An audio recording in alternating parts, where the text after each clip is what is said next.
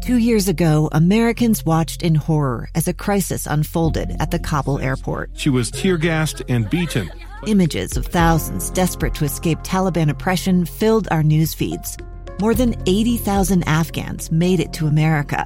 But the story didn't end there. It was very cold. There was no power, no heat. Who would help our newest neighbors?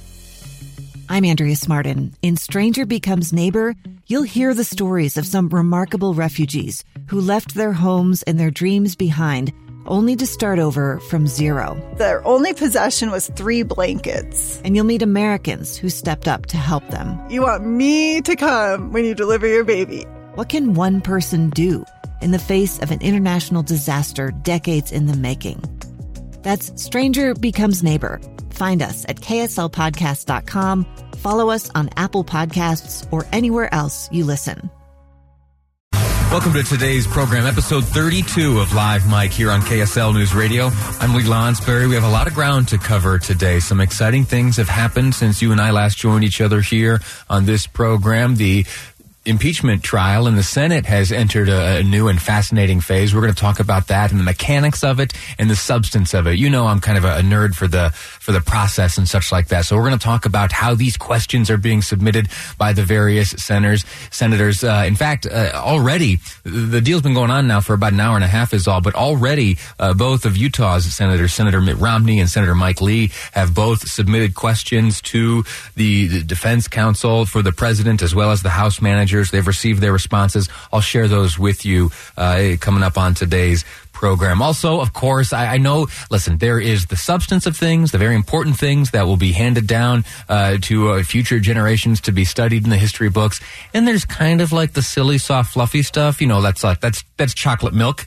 That's water on the floor of the Senate. Those are little fun kind of things. And we'll get to those too. They're interesting and cute, but you got to endure and bear with me through the substance of things. And then I'll give you something to chuckle about. But first, we started the day with a big piece of fascinating news, some inspiring news about the Church of Jesus Christ of Latter-day Saints. A big announcement came, and it has to do with lending aid to our brothers and sisters off in China who are enduring this coronavirus right now. Tad Walsh is a reporter with the Deseret News and joins us in studio now. He's got a big write-up on all the goings-on between the Church and the folks on the receiving end of these donations in China. So I've invited him here to walk through some of his observations. You spent your morning over at the storehouse. So what did you see? What have you learned so far?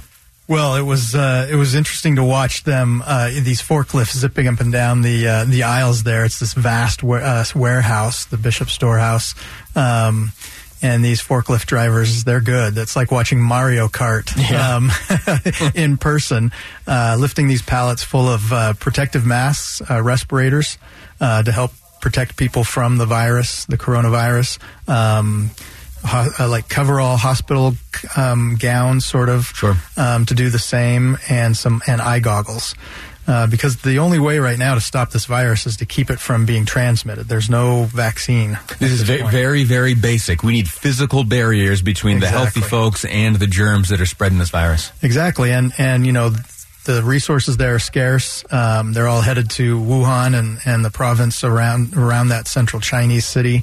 So there's needs throughout the country, and neighboring countries, I'm told, aren't sending the supplies because they're worried the virus is going to come across and spread into their country as well. So President Nelson from the Church of Jesus Christ of Latter-day Saints reached out to friends that he's had for 40 years and asked them, you know, he's concerned, worried about them, and asked them what they needed, and they said, we need these protective items. Give us a little bit of a history lesson on the president's relationship with China. It goes back years and years, and then we'll get back into the specifics of this donation. Yeah, it's really fascinating. As we know, President Nelson pioneered open heart surgery west of the Mississippi, did it right here in Utah, and he did the same in China in 1980.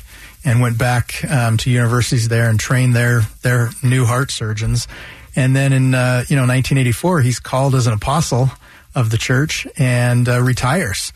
Well, the next year, his friends in China who he'd trained said, you know, our famous opera star needs open heart surgery. He's going to die.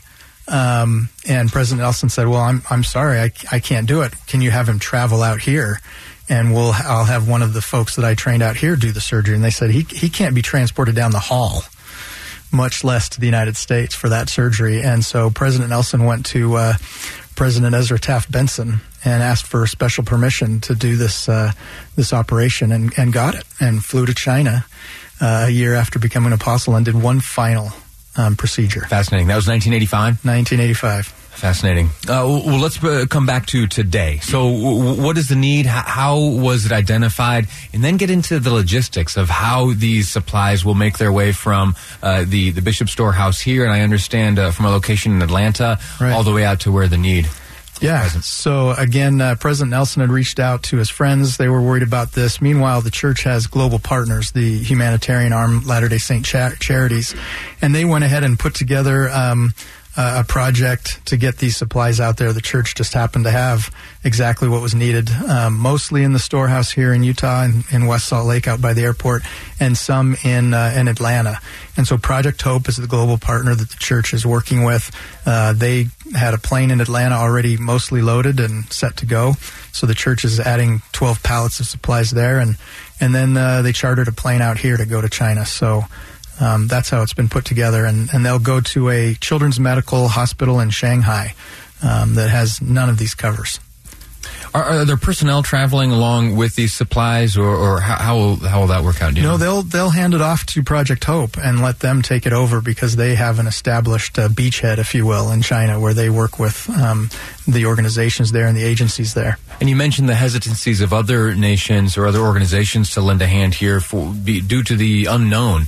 If we send stuff over that needs to come back, either equipment or personnel, who knows what comes back with them? But right. I mean, everyone's restricting travel, right? And so you don't want to transmit anything. These covers are meant to be thrown away, and that's part of the reason they're so valuable right now, is because if a healthcare worker is working with children in this hospital, puts on the goggles, puts on the mask, puts on the coveralls, and then they finish their shift, go to lunch, they have to throw all that away, and when they come back from lunch and go back in, they have to put on all new set.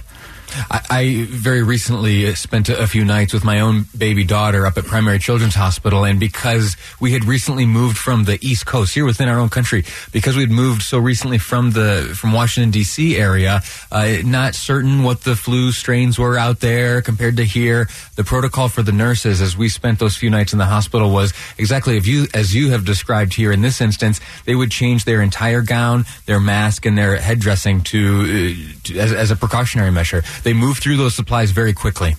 Oh, that's fascinating. Yeah, it's critically important that this virus not continue to spread. Yeah.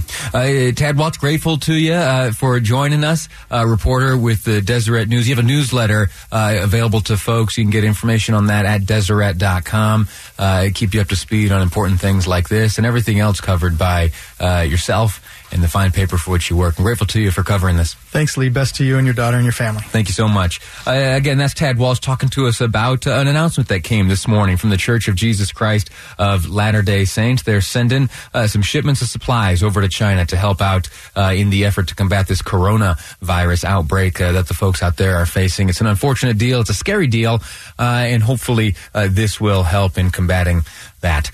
In the next segment, we're going to talk about this impeachment stuff. As I mentioned when we started the program today, it has moved into a new phase, and a fascinating phase. Over the past few days, we've heard pretty much scripted presentations from both the House managers led by Representative Schiff. Then it was the turn of the president's defense team led by Pat Cipollone to get up and make their case against the articles of impeachment. Well, now is the first opportunity given to senators, those who are serving as adjudicators in this impeachment trial, to, via a fascinating method, write down questions on a piece of paper and hand it via a Senate page to Chief Justice John Roberts. In fact, at this very moment, Chief Justice Roberts is reading one of those such questions from his seat, presiding over these proceedings, and asking of the, and we'll see in a second, it's difficult. I don't have the sound on, so I'm not sure if this question is addressed to the House managers or the defense team. Oh, no, I saw a member of the defense team step up, so it's, well, very good. It's Patrick Philbin. He's a deputy counsel to the president responding to a question. We're going to continue to track that throughout the day. And in the next segment, I'm going to share with you the questions posed by our two Utah senators, Mike Lee and Mitt Romney. They were some of the first to have questions asked on the floor of the United States Senate during the impeachment proceedings against the president, Donald Trump. That's next here on Live Mike. I'm Lee Lonsberry, and this is KSL News Radio. It's the story of an American held in a dark Venezuelan prison. Then all of a sudden, they all kind of lined up. They pointed their guns at me. And this is the point where I thought, I'm going to die today. I'm Becky Bruce. I spent a year working on Hope in Darkness, which now has more than 2 million downloads. Find it on kslpodcast.com or wherever you listen to podcasts.